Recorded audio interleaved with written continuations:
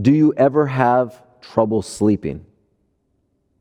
I do, which is why I'm going to be preaching through the book of Acts. Not because I think my preaching through the book of Acts will help you to sleep, but one night this past fall, I couldn't fall asleep.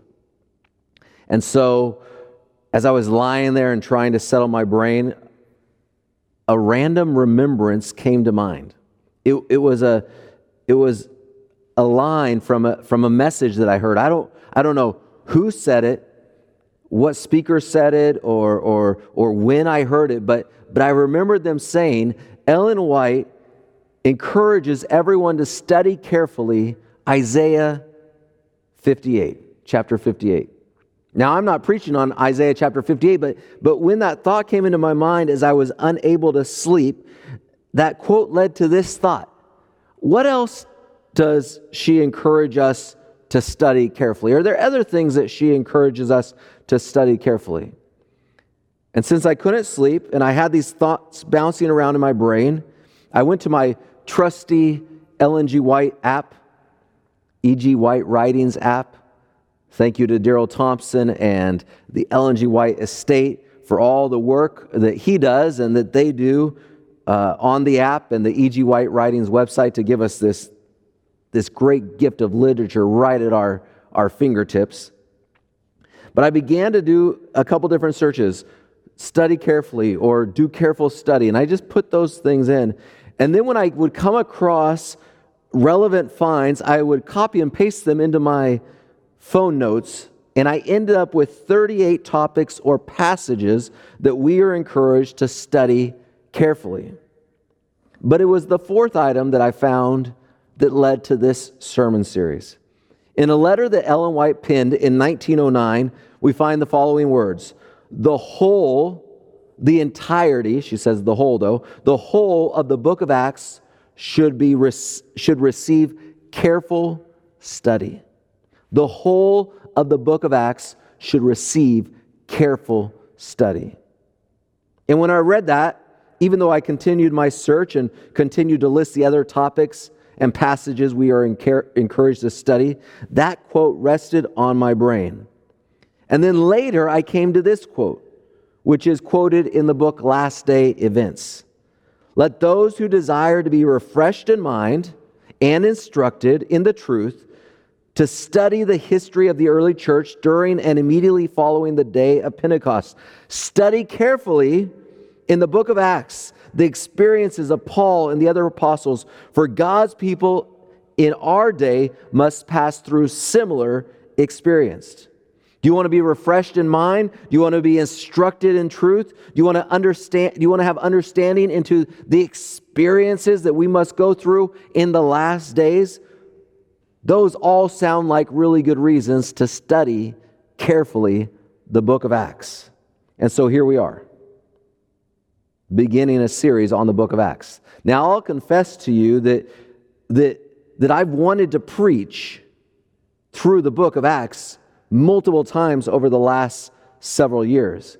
But whenever I prayed about it in the past, I felt that God was saying, this is not what I want you to preach about right now. There was always something else that God seemed to lead me to preach about. So I was grateful when I read that quote and the conviction came to mind that now is the time.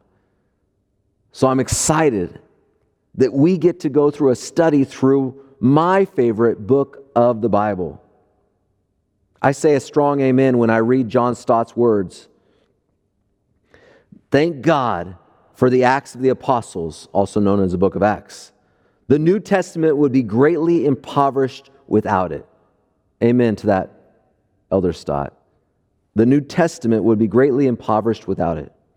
I want us to get many things out of our study. But first I want to tell you what I don't want you to take away from the study. First, I want to tell you what I'm not trying to do through this study. I don't want to over-romanticize the book of Acts or the early church. I don't want you to take away the idea that the first church was perfect or that we have to do everything exactly like the first church. There has been danger in history of over-romanticizing the early church and what we read in the chapters of Acts. When we do this, we miss key pictures, insights into the struggles of humanity and the struggles of church. We miss the rivalries and the hypocrisies and the immoralities and the heresies which troubled the church then, just as they trouble the church now. As Will Willimon wrote, the church meets no failure or deceit in the world that it has not first encountered in itself, even among those who founded and led the very first congregations. The church meets no failure or deceit in the world that it has not first encountered in itself. What we experience in the world, the rivalries, the hypocrisy, the immorality, we've experienced that in our own walls as well. And so did the first church, the first congregation that was pastored by Peter, James, and John, and all the rest. I also don't want us to over-romanticize the early church, because then there is a tendency to focus on the exactness of what we are told through Luke's narrative. And we miss the principles. Luke is the author, by the way, of the book of Acts. And we miss the principles and how they can be applied to our time and our context. For example, one of the weirdest stories in I believe all the Bible is found in Acts chapter 5. In Acts chapter 5, we are told people brought the sick to the streets so that Peter's shadow could fall on them and they could be healed. There are some pretty righteous and godly people within our community of faith, within the Spencerville church even. I don't think it would be advisable for any of us or any of you to chase them down just to try to lay in their shadow. Now, that might be an obvious example, but what about how they chose leaders? Should we choose leaders still through the casting of lots in Acts 1? But are there principles in that we could learn? Or what about the statement that they shared all their possessions? They had all their possessions they brought and shared them in common in Acts chapter 2. Are these must-dos for the current church? We'll explore these ideas and the principles that we can garner through these ideas, even if we are not to follow them exactly in our day and age. But what I do want us to get, here's what I do want you and what I want myself to get from our time studying the book of Acts. I want us to get a passion, a renewed passion, or maybe a first-time passion for our own salvation and for the salvation of others. Luke, who wrote the chapters in the Bible that we refer to as the book of Acts or the Acts of the Apostles, also wrote the chapters in the Bible that we refer to as the Gospel of Luke. And both of these books are filled with markers that point us to Jesus' mission to save people from their sins. And not just some people, but all people. Salvation, wrote Howard Marshall, is the central motif in Lucan theology, both in the gospel in which we see it accomplished and in the book of Acts in which we see it proclaimed. Some people believe that Luke was so passionate about the salvation of all humanity because he himself was a Gentile. Now, there's others that don't believe that Luke was a Gentile. I recently was talking with a friend who gave insight into that idea. I don't know either way. I haven't studied enough. But whatever it is very clear, whether he was Gentile or Jew, he was very clear that he was passionate about salvation. And the gospel actually comes through the book of Acts. As we look at some of the things in the book of Acts, we oftentimes look at methodology, but let us not miss the gospel that is in the book of Acts. Michael Green commented, "It is astonishing that in view of the frequency with which Luke uses salvation terminology, more attention has not been paid to it." We read Acts and we say, okay, we should have small groups. Okay, we should sacrifice for the poor. Okay, we need to think about this and that. But the gospel runs through the book of Acts. So let's not miss that. Acts highlights that salvation of humanity is something that God has always been working towards. Ever since we sinned and abandoned our relationship with God, He has been working for our salvation. This idea of God always working for our salvation is highlighted in the sermons of Peter and Paul, not to mention Stephen's defense when he's about to get stoned. In these speeches or sermons, as some may call them, which are all found in the pages of the book of Acts,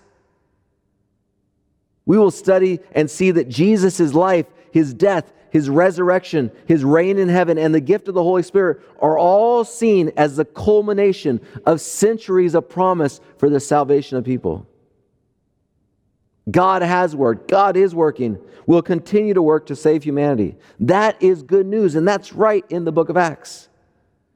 Salvation is something given to us by Jesus. It is a free gift. It's not something we earn or we work for.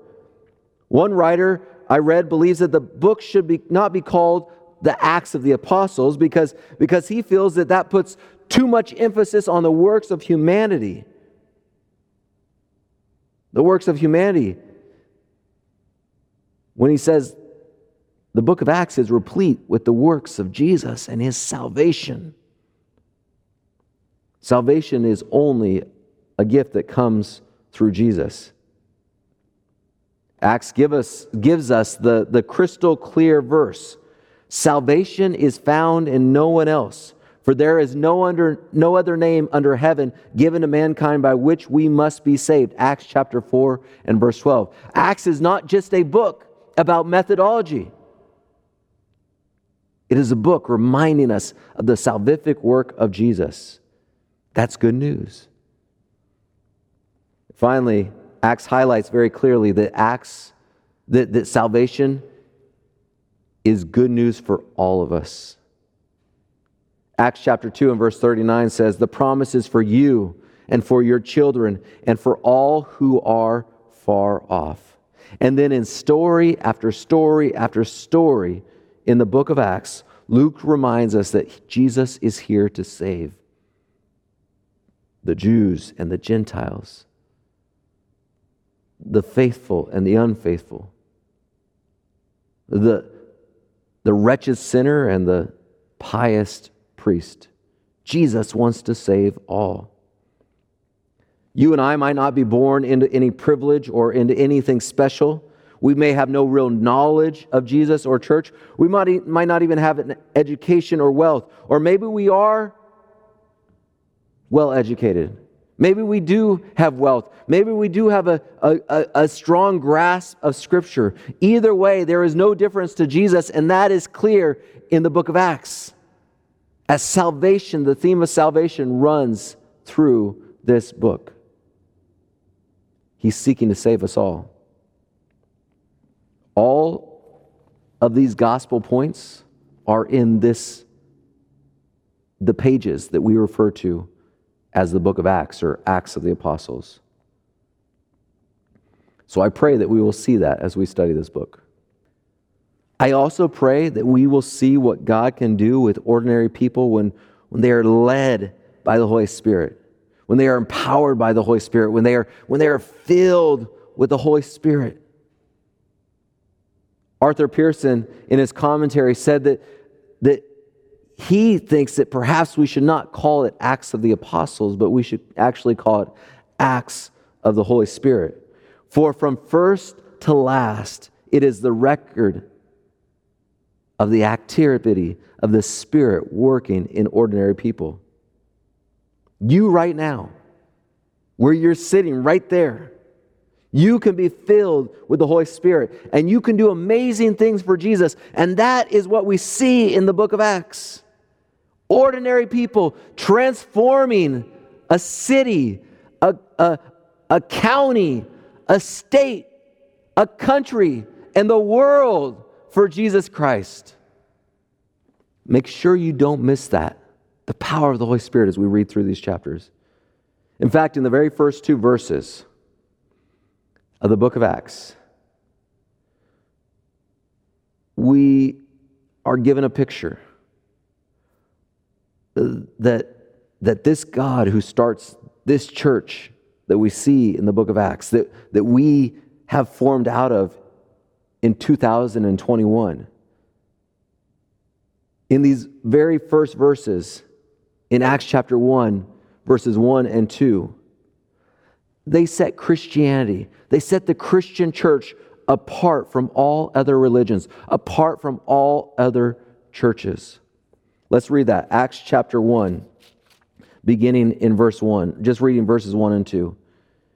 In my first book, O Theophilus, I have dealt with all that Jesus began to do and teach, until the day when he was taken up after he had given commands through the Holy Spirit to the apostles whom he had chosen.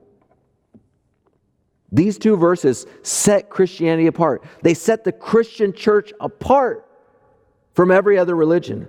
How so? Other religions regard their founders as having completed their ministries during their lifetime. Luke says this. Luke says Jesus only just began his work. He began, which means there is more beyond. Yes, he finished the work of making us right with God, the thing we call atonement. There is nothing we can do to add to our own salvation. But after Jesus' death, there was the resurrection. Then there was his 40 days of walking on this earth. Then there was his ascension. But just before his ascension back into heaven, he gave instructions to his followers. Jesus began to do and teach until the day he was taken up, and then he had an expectation that his followers would continue to do and to teach the things that he had done and taught. The chapters of Acts are for people that don't want church as status quo. The chapters, the pages of Acts are for people that are not satisfied with sitting around and doing nothing. The chapters of the book of Acts are for people who want to continue what Jesus began so many years ago. That's why this book is not just about methods and practices of a church, but it is about proclaiming and proclaiming and proclaiming again through the power of the Holy Spirit the salvation of Jesus Christ. To again quote Pearson, Church of Christ, the records of these acts of the Holy Spirit have never reached completeness. This is the one book. This is the one book which has no proper close. There is no salutation at the end of this book. There is no goodbye or that's it for now. There is no proper close, Pearson says, because it waits for new chapters to be added so fast and so far as the people of God will let the Holy Spirit have a proper place in their lives. Folks, the book of Acts never ends because Jesus is still calling us, his chosen followers, to teach and to do the works and the teachings that he began all those years ago.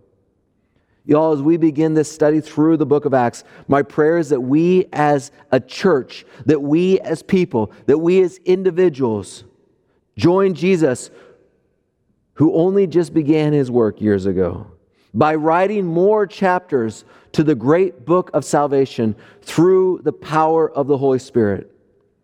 So over the next several months, I exhort you, I challenge you, as the great Martin Lloyd-Jones challenged his own church. Live in this book. It is a tonic, the greatest tonic I know of the realm of the Holy Spirit. Live in this book. Let us pray. Jesus, I thank you so much for the conviction that you laid on my heart through the writings of Ellen White, that the whole book of Acts should be given careful study.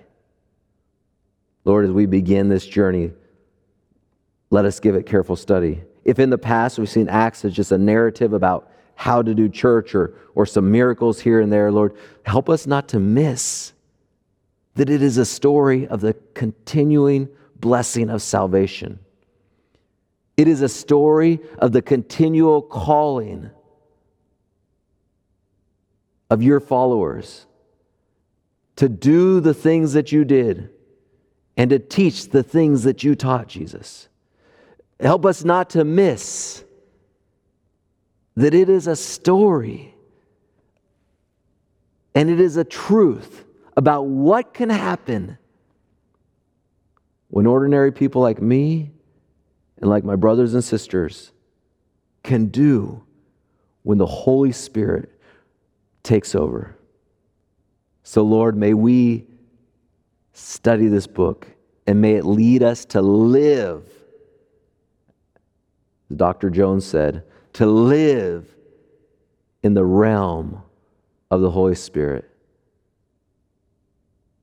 And Lord, just as you change the world through this church, change us that we may change the world for your honor and glory in 2021. In your name I pray. Amen.